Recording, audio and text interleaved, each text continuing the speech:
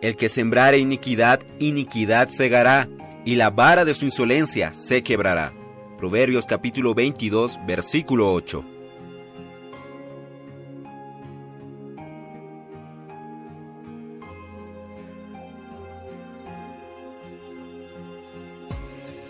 Amados hermanos, amadas hermanas, queridos amigos, queridas amigas, gracias al Señor por el día 29 de agosto.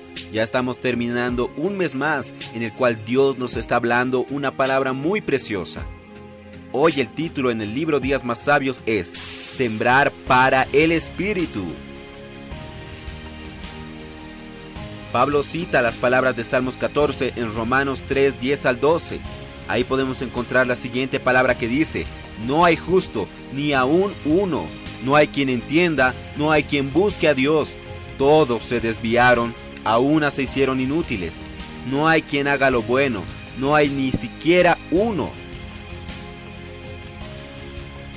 Mas ahora se manifestó la justicia de Dios mediante la fe en Jesucristo para todos los que creen. Esto lo vemos en el versículo 22. Y la muerte reinó sobre toda la humanidad, pues el salario del pecado es la muerte, mas el don gratuito de Dios es la vida eterna en Cristo Jesús nuestro Señor. Esto lo vemos en el capítulo 6, versículo 23. Y gracias al Señor, que hoy tenemos la opción de andar en el Espíritu, pues antes de nuestra fe en Cristo andábamos según la carne, y las obras de la carne, amados hermanos, amados amigos, vemos que son repugnantes.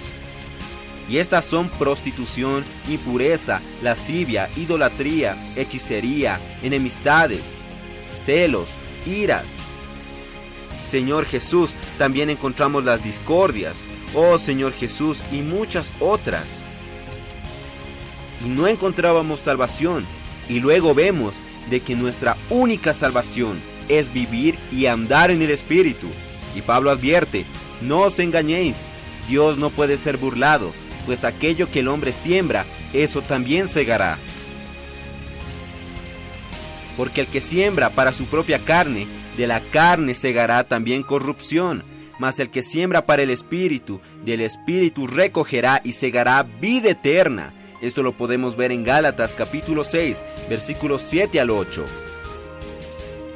Amados hermanos, amadas hermanas, queridos amigos, hoy tenemos la oportunidad de andar en el Espíritu, dejar atrás toda muerte, todas las obras de la carne y vivir hoy en novedad de vida, en el Espíritu.